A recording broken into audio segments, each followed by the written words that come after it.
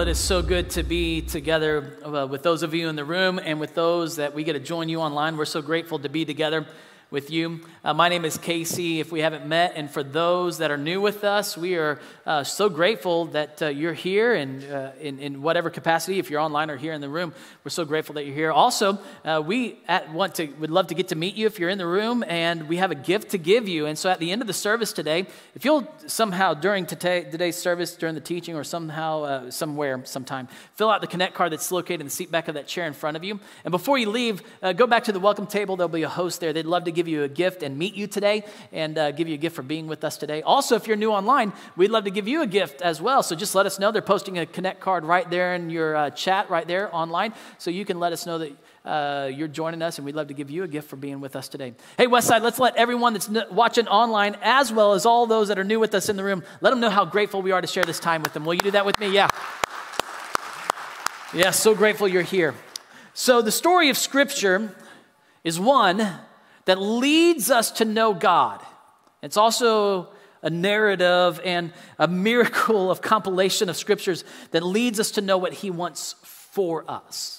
This is the beautiful part of what Scripture shows us. See, Scripture shows you and I to the extent that God went to restore the connection that we were created to have with God. A connection that was perfect in the beginning, but sin broke that connection, and sin is the reason that every one of us today have a broken connection with God, and that connection with God is broken. It's the reason also, sin is also the reason that Jesus, the God-man, would enter our world to live the perfect life that we all fail to live. This is why Jesus had to come, to live the perfect life that no one humanly possible can live. And He knew that when He was here on this earth, that His purpose was to die, to take upon Himself the punishment for all of humanity's sin for whoever would trust in Him. And Jesus knew that He would defeat death through His resurrection so He could give life to all who trust in Him as Savior and follow Him as Lord. See, Jesus came into this world to free us from being slaves to sin. And Jesus came so you and I can experience a full life, life to the full in Him. All we have to do is receive Him as our Savior and respond to Him as a Lord. And then, we can experience this. And this is why we're looking at the idea of burn the ship. See, we have to burn the ship on our old life and not longingly look back to that old life from which He's set us free. And this is what the series is all about. See, this is the series' big idea. We experience true freedom and fulfillment when we completely trust in Jesus as our Savior and wholeheartedly commit to following Jesus as Lord. Now, I want to remind ourselves where we've been in this journey, because I want you to walk in this freedom that Christ has set you free to walk. I want you to experience the fulfillment that Christ said, hey, I've come that you may have life to the full. And so in week 1, we decided that we're not going to look back to the things from which Jesus has set us free. We're not going to longingly look back to the life from which Jesus Christ, our Savior, has set us free. We're going to burn the ships on our old lives. And then last week, we looked at a foundational truth. It's one of the foundational truths of the gospel of Jesus. That when Jesus is our Lord, sin is no longer our master. We talked about that last week, and we've talked about how in Christ we have burned the ship, that we are not mastered by sin. And today we're going to burn another ship, a ship that creeps into our harbors, a ship that has, in my life, been something that once I burn this ship, I experience a new freedom and a new fulfillment in God. And today, we're going to talk about a ship that creeps into the harbors of our lives. And what this ship does is it comes into us and it begins to kind of chisel away. It kind of eat out and slowly erode our confidence in God and our trust in Him. Also, this ship, if it gets into the harbor of our lives and we start to give into this, and it'll create a cancer in the community of Christ. And it's a ship that makes us want to longingly look back, and it makes us want to longingly look around and compare.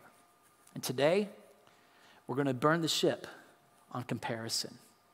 And here's the teaching big idea that I want you to understand. So we're going to tell you it now, and then we're going to see it play out throughout the day, is be aware, but don't compare. Be aware, but don't compare. Because comparing is a trap.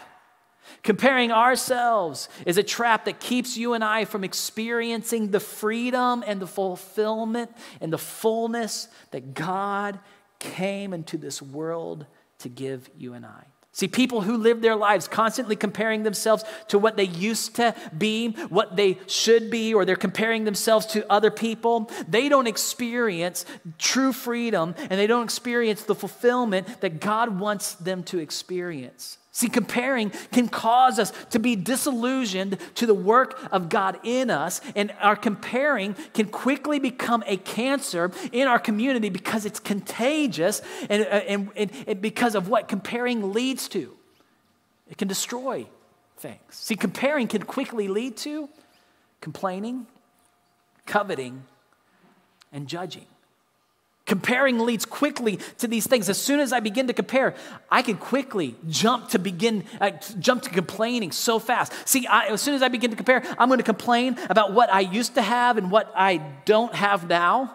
As soon as I begin to compare how people treated me or how I think I should be treated with how people treated you, as soon as I begin to, I can begin to complain about that. I can complain about how people have God has treated you compared to what God has treated me.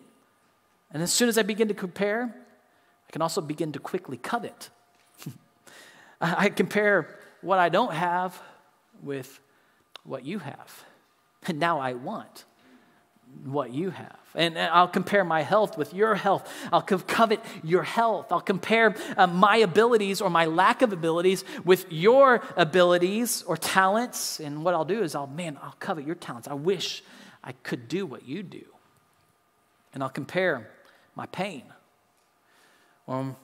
with your perceived, my perception, the easy life that I perceive. And you know what I can do is I can covet, I wish I had it as easy as you do. See, we can quickly go here when we compare, and we can quickly jump to being a judge. And we can begin to judge people. See, we can get here so quickly, and today I want you to realize how quickly we can get here. Because we can quickly judge why others shouldn't have what they have. And we put ourselves in this place of judge when we compare, and we can quickly judge why we deserve something more than someone else we think deserves that. We quickly judge. And we put ourselves in God's place, making ourselves the judge of what others should or shouldn't have. But this is not new, is it? Because I think this has been around since the beginning of humanity's sin and since the beginning of time.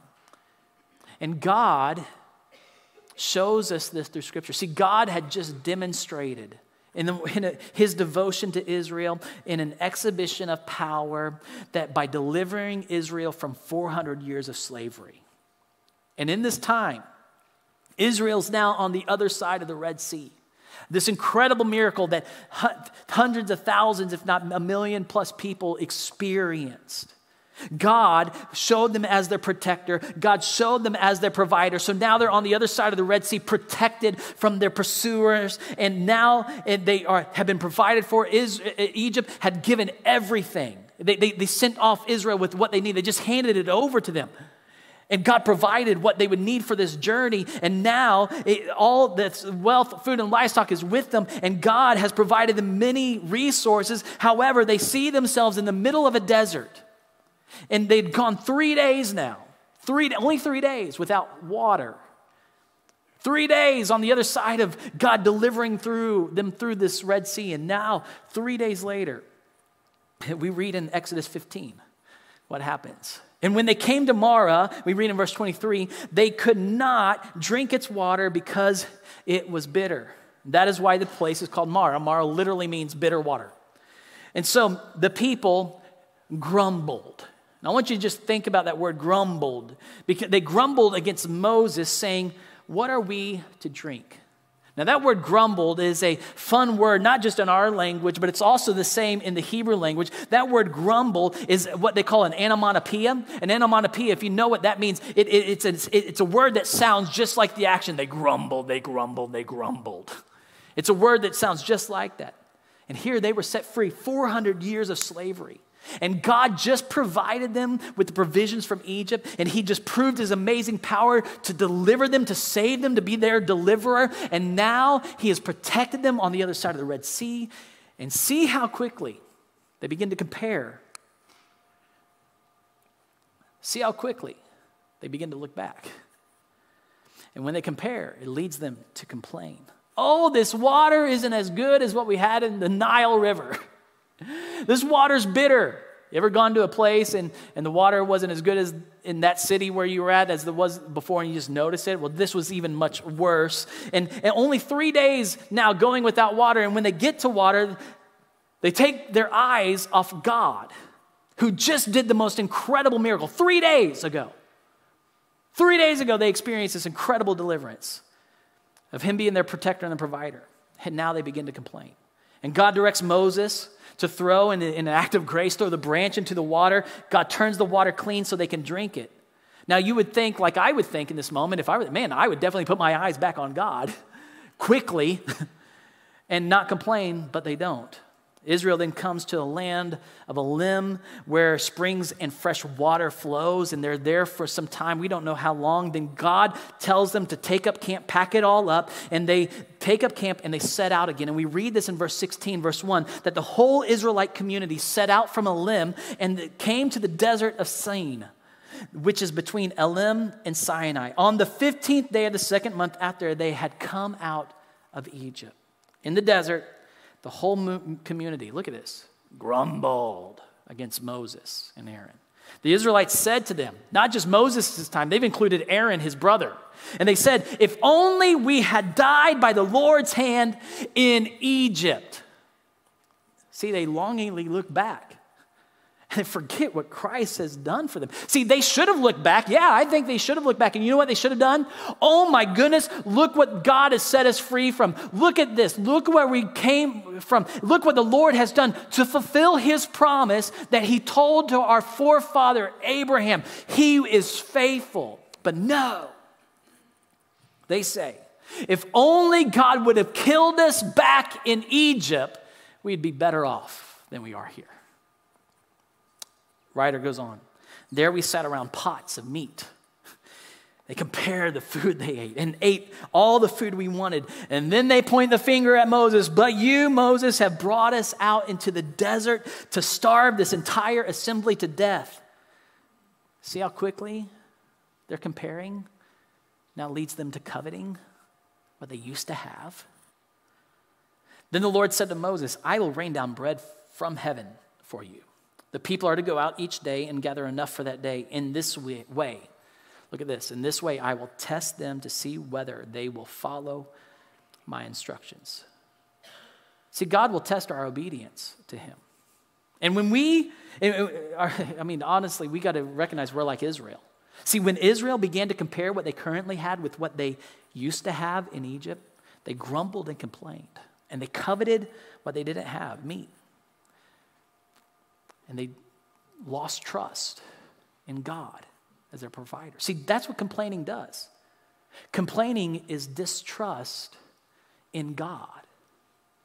Now, just for a point of clarification, there is a way to complain. We learned this in our series called Shadowlands in 2021 when we talked about the land of lament being in the land of sorrow.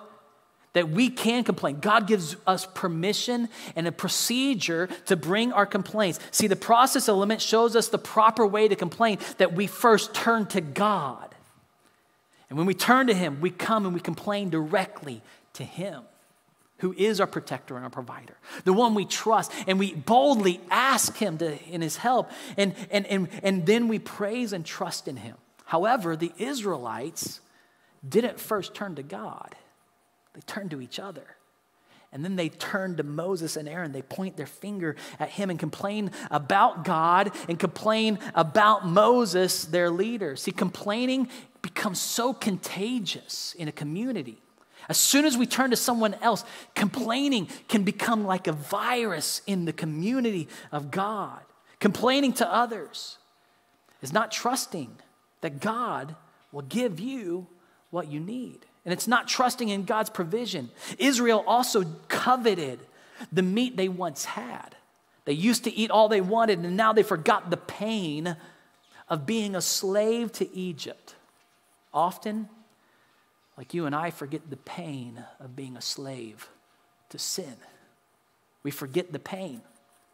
See, we forget the pain that our sin caused Jesus. We forget the pain of really being separated from life because of sin, and we forget the pain that our sin or sins cause others. And by coveting in this, we see they showed their self-righteous pride. Because coveting is the result of our pride, which causes us to believe we deserve that which we desire. That's what coveting is I deserve that which I desire. We deserve to have meat, they said, in a way. They're coveting the meat. Was like, we deserved at least the meat we had in Egypt. We deserve to have at least what they have. After all, they're Egyptians. We're the people of God. We deserve to at least have it better off than them. We deserve to have this new this. Maybe that's in our life. Man, I deserve to have a new this. Or I deserve to have a new that. We deserve this. After all, look how much better of a person I am than they are. And look what they have. It's interesting because I believe God will test our trust in him to see if we will obey and not complain to others. See, there's no room for complaining to others in obedience. Complaining to God is permissible in obedience. We can complain to him because he can take it. He's the one we can take this to. But complaining to others is not that, because it leads to coveting. And then in God's wisdom, he would make the final of the 10 commandments that he would give Moses, do not covet, because coveting destroys not just our relationship with God, but coveting can destroy our relationship with each other. And when we begin to compare, it leads us to complain. We can see it leads us to covet, and it quickly also leads us to judge. And we see this in chapter 17, verse 1, that the whole Israelite community set out from the desert of Sin, traveling from place to place as the Lord commanded. They camped at Rephidim, but there was no water again for the people to drink. Now, instead of, you think they would learn their lesson, right? But they don't. Instead of turning to God and trusting him, look what they do. So they quarreled. And if you want to highlight that in your scripture somehow, that word quarreled is a fun word. I'll tell you that here in a second. But they quarreled with Moses and said, give us water to drink. They demanded this in this quarreling. And that word quarreling is in the Hebrew language, and I'm not a Hebrew scholar or by any stretch of the imagination, but in studying this, this word quarrel has a legal connotation in the Hebrew language. It's a word that is used in a legal setting where judgments are made and sentences are given. And the word quarrel, and other times in the New Testament, is translated as complain. And Moses replies to them, why do you quarrel with me? Why do you put the Lord to the test? But the people were thirsty for water there. They only saw what was in front of them. And they grumbled against Moses. They said, why did you bring us up out of Egypt to make us and our children and livestock die of thirst? They forgot the blessing of not being a slave, and they compared by longingly looking back to what they had. Then Moses cried out to the Lord, what am I to do with these people? They are almost ready to stone me. See how quickly comparing led them to judging Moses? The Israelites were now ready to sentence him to death, because that's what happens when we begin to compare. If we're not careful, we can join Israel and quickly jump to judging, and that's why judging is so dangerous. It puts us in the place of superior place where we think we have the right now to sentence someone. See, we need to burn the ship on comparison, because comparing can quickly lead to complaining. Comparing can quickly lead to coveting, and comparing can jump straight to judging and condemning. We need to be aware, but not compare. See, comparing can disrupt the work of God in us by keeping us from being aware of the work Jesus has done for us. So be aware. Be aware of your blessings and be aware of these things, but don't compare. So how do we be aware but not compare? Well, I want to just give you some quick things that I've learned in my life. Well, be aware of our accomplishments. You need to be aware of your accomplishments, but don't compare your accomplishments to what others have or have not accomplished. We often will compare our successes to the successes of others. And I fell into this trap. And when I look at what I was able to do and compare it to what you were not able to do, I can then step into a place that I can now quickly judge you. And now it also works that we often compare our lack of success to the success of others, which is just as dangerous, or the perceived successes of others. See, when I compare my lack of abilities, my lack of talents, my lack of accomplishments to your abilities, your talents, and your wide array of accomplishments, or the perceived success I see in your life, I can quickly judge myself. And I'll tell you something that comparing often leads to, that quicker than anything else, at least for me, is I can become my own judge. So I need to be aware. Be aware of your accomplishments and mine, but don't compare. Next, be aware of my blessings, but don't compare what God has given me to the blessings others have or don't have. I need to be aware of your blessings and my blessings, but I don't need to compare our blessings, because when I compare what I've done with what to what you, or when I compare what I have or I don't have to what you have or don't have, I can quickly complain about what I have or don't have. I can also quickly covet what you have and I don't have. And then I can quickly judge, well, you don't deserve that. You shouldn't have that. I deserve that more than you. So be aware, but don't compare. Don't compare so you won't complain. Don't compare so you won't covet. And don't compare so you won't judge. And we also need to be aware. See, be aware of your sins. But don't compare your sins to the sins or perceived sinlessness of others. We need to be aware. See, I need to be aware of my regrets. I need to be aware of my past sins. I need to be aware of those moments that I wish I could take back and not do it again. But I don't need to compare my regrets or those times with the other people's regrets. Well, I did that, because this is where it leads to. Well, I did that, but at least I didn't do what you did. Well, I did that, but I'm better off because I didn't do what they did. Hear the self-righteousness in that judgment? This is a self-righteous statement because my comparing turned me into a self-righteous judge. And that's not my place. See how quickly comparing can lead us to judge others? So be aware of your sins, but don't compare your sins with others. But also, don't compare your sins with the sinlessness of others, because this leads to you judging yourself. And this is where the enemy would love to get you in that trap, judging yourself. See, when I see that I have a problem, but you seem to be doing really good in an area that I struggled, I can begin to judge myself. Quickly, I can go there. Maybe you can go there. You see the danger of comparing? See, comparing often ends in judging, and judging leads to self-condemnation.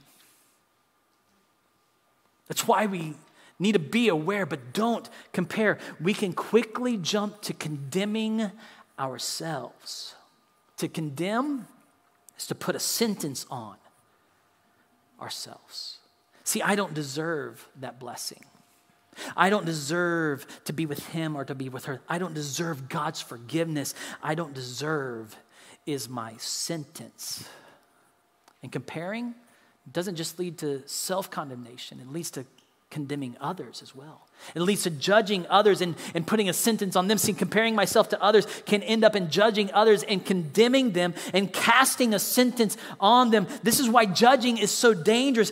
And it doesn't mean that we don't judge others, that there is actually a biblical way to judge. But putting a sentence on them, we're to judge the believers and in this, and we judge others' actions without judging the person. And we're to do this with those in the community of Christ alone. See, this is what Paul instructs the church in Corinthians to do. And the difference is we don't cast condemnation and we don't put a sentence when we judge the action.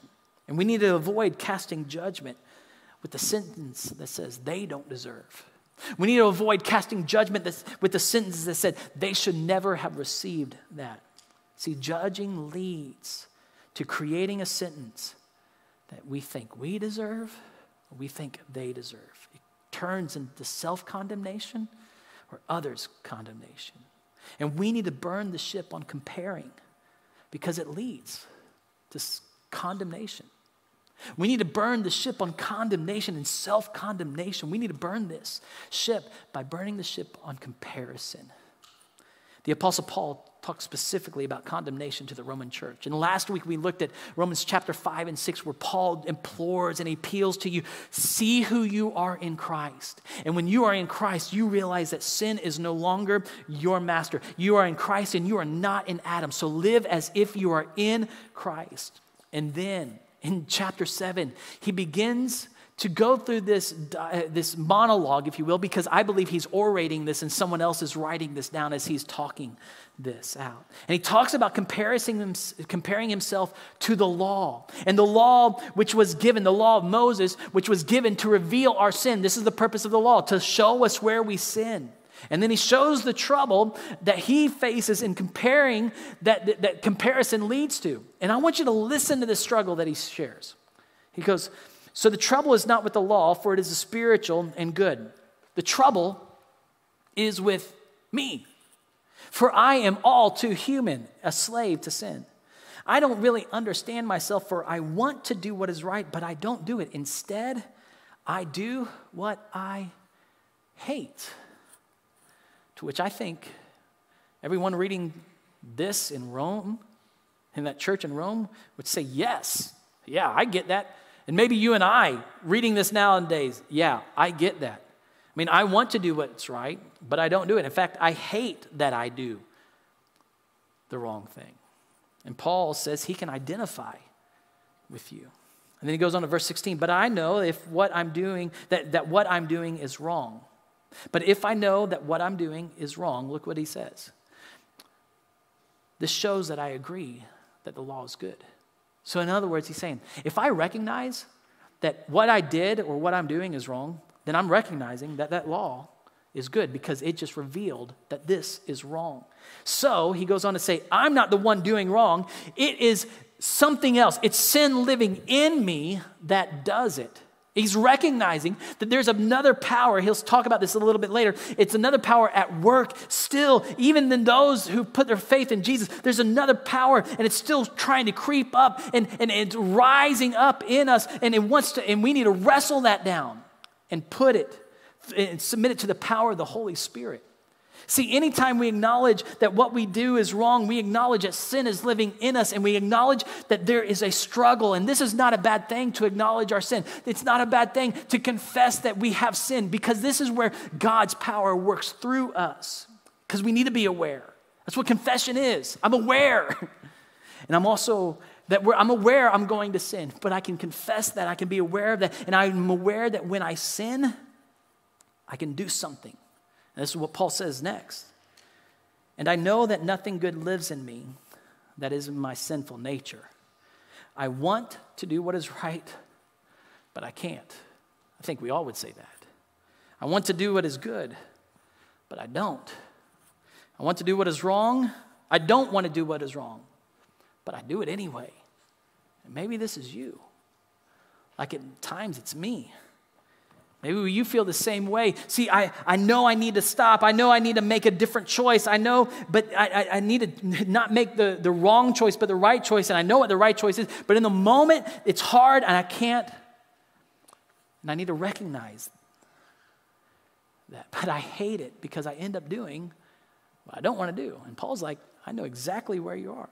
But he goes on, but if I do what I don't want to do, I'm not really the one doing wrong. It is sin living in me that does it. I have discovered this principle in life, and this is what I want you to lean into. See, this principle that he says is at work. In those of us who put our faith in Christ, who are in Christ, there's a principle of life that when I want to do what is right, I inevitably do what is wrong. I mean, I know this. Maybe you've seen it. I know I want to honor my wife. But in that moment, the words I say, and the choose in that moment, they disrespect her. And I knew it as soon as I let it out of my mouth, and I knew it before I even said it, but this urge said it, and I dishonored her, and I shouldn't have said it. I wish I could take those words back, but I can't. I wanted to be the good dad in that moment, but in that moment, just the frustration and my anger and all those things that are on, but in that moment, I know I shouldn't have said that in the way I said it, but I did. I know I shouldn't have done it. Maybe you want to do what's right at work, but in that moment, you mess that up. You want to honor God, but when no one's watching, you don't honor him. Paul goes on, I love God's law with all my heart. My love is for God, but there is another power, and this is the principle. There is another power at work within me that is at war with my mind. This is for another day, another time. But there's a war in your mind. There's a battle in your mind that every day as a Christ follower, we got to struggle against. We got a war against. And this power, he says, makes me a slave to the sin that is still within me. Oh, what a miserable person I am. Who will free me? Oh, what a wretched man is what another translation says. Oh, what a wretched man I am. Who will free me? Who can come in? Who can help me? Because I can't help myself. You can't help yourself. Who can help you? Who can free me from this life that is dominated by sin and death? Thank God. The answer is in Jesus Christ, our Lord. The answer is not in you. The answer is not in a self-help book. The answer is in Jesus Christ, our Lord. I can't, but Jesus can. I can't defeat sin, but Jesus can. Through the Holy Spirit, we now can join Jesus by trusting in him, and we can daily defeat the power, that war within our mind. And we can overcome. In those moments where we wish we would have gone back, and we can't go back in time and make up for that regret, but what we can do, we can confess it because we can be aware of what we've done. We can be aware of God's perfect gift of grace to us, and we can move on. And we can join him. We can join Jesus because he is not just a Christ, he's our Lord, and we follow him and join him because sin is no longer our master. Jesus is. So, he goes on to say, you see it is how it is. In my mind, I really want to obey God's law, but because of my sinful nature, I am a slave to sin. And in this, you can almost hear the self-condemnation that he has. But Paul is aware of his sin. He's aware of what Jesus has done. He's aware of all of this, and what he does is he looks to Jesus. And as soon as Paul looks to Jesus and realizes the answer is in Christ Jesus our Lord, Paul says something amazing. See, we're not to be aware. I mean, we are to be aware. We're not to compare. And look what he says next. Because, therefore, in fact, and all of what I said is therefore this reason, there is now no condemnation for those who are in Christ Jesus. For this, through Christ Jesus, this law of the Spirit has set you free from the law of sin and death. There's no condemnation when Jesus has set you free. You are set free from having to compare yourself. You can burn the ships on self-condemnation. You can burn the ship on comparing yourself. You can burn the ship on condemning others. You can burn that ship on coveting and complaining. You can burn those ships because you are in Christ Jesus. and who you are in Christ Jesus your Lord. You don't have to compare what you have or don't have because of what Jesus Christ has already given you and who you are in him and what you have in him. There is no condemnation. You don't have to condemn yourself. You don't have to receive condemnation from others because of who you stand and who you are as you stand in Christ, because there is no condemnation, because where the Spirit of the law of the Spirit has set you free from the law of sin and death. See, condemnation occurs when we compare ourselves to anything other than the work of Jesus. See, condemnation occurs when we compare ourselves to anything other than what Jesus has done for us. This is the reason we become self-condemning when I forget who I am in him. This is the reason you can jump to self-condemnation, because you forget who you are in Christ. And this is the reason we can jump to condemning others, because we forget who we should be in Jesus. So what do we need to do? How can we be aware but not compare? Well, I will only compare myself to the work that Jesus has done for me. That's what I'm going to compare myself to. This is the daily walk. This is the daily struggle that we work in obedience with the Holy Spirit. I'm only going to compare myself to the work of Jesus. I'll be aware of my sin, but I'm not going to compare my sin or to anything else other than who I am in Christ Jesus, my Lord. He's my Savior. He's my Lord, my Master. I have forgiveness in him. I have the Holy Spirit's now, his powers to help me to obey him as Lord. And I will be aware of my sins when I commit them. And I will confess them. And I will be aware of who I am in Jesus. And I will keep that from hurting those around me and even hurting myself. And also, so what's that mean? I'll be thankful and not complain. You want to flip this? Be thankful. Don't complain. Be thankful for who you are in him. Don't complain about what you've done. You can't go make that up. You can't go make that right all the time. But you can thank him for who you are in him. Be thankful for what Jesus has done for you and not complain, and don't complain about what's been done to you. And if you complain, take it straight to him. Ask him. And then end up with thanksgiving. Be thankful and not complain, because when we complain, we can quickly jump to this place of self-condemnation, and God does not want you to live there in self-condemnation. He came to set you free from that. I'll celebrate and not covet. I'm going to celebrate my blessings. I'm going to celebrate your blessings, and I'm not going to covet them. I'm going to celebrate God's blessings on others and not covet those blessings thinking that I deserve them for myself. I'm not going to put myself in that position. I'm not going to compare. I'll be aware. I'm going to be aware, and I'm going to celebrate that with you. And this is something that God worked in me probably 10, 11 years ago in ministry.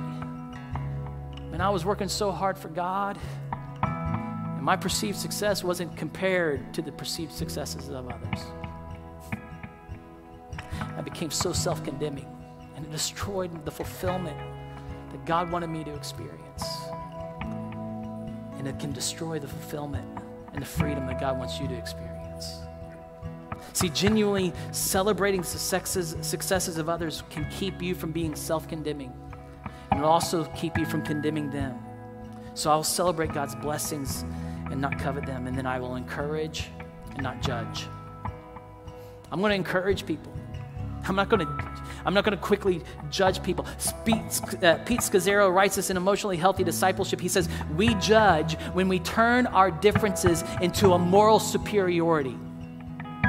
As soon as I look at you and I judge your actions, and then I think I'm so much better, that's the place we can't go. But that's the place we often go. And often, we condemn ourselves. But there is no condemnation for those who are in Christ Jesus. For the law of the Spirit who gives life, who gives you life, and you life, and you life, life has set you and you and you and you all free from the law of sin and death. So we'll accept people, we'll challenge them and implore them to look to Jesus and encourage them by sharing our story about what Jesus, our Christ and our Lord, has done for us. Be aware. Don't compare. Do you need to burn the ship on self-condemnation today? Many of us do. Maybe you need to burn the ship on comparing because it leads to complaining and you know you need to burn that ship. Maybe coveting is something and it's because you're comparing. You need to burn that ship. We're going to sing this song, and this is what I want you to do. I want you to reflect. I want you to use this time between you and God. Maybe you've never put your trust in Jesus. Maybe this is the moment you do that. Will you listen to the song, sing it together? And let's burn the ship today.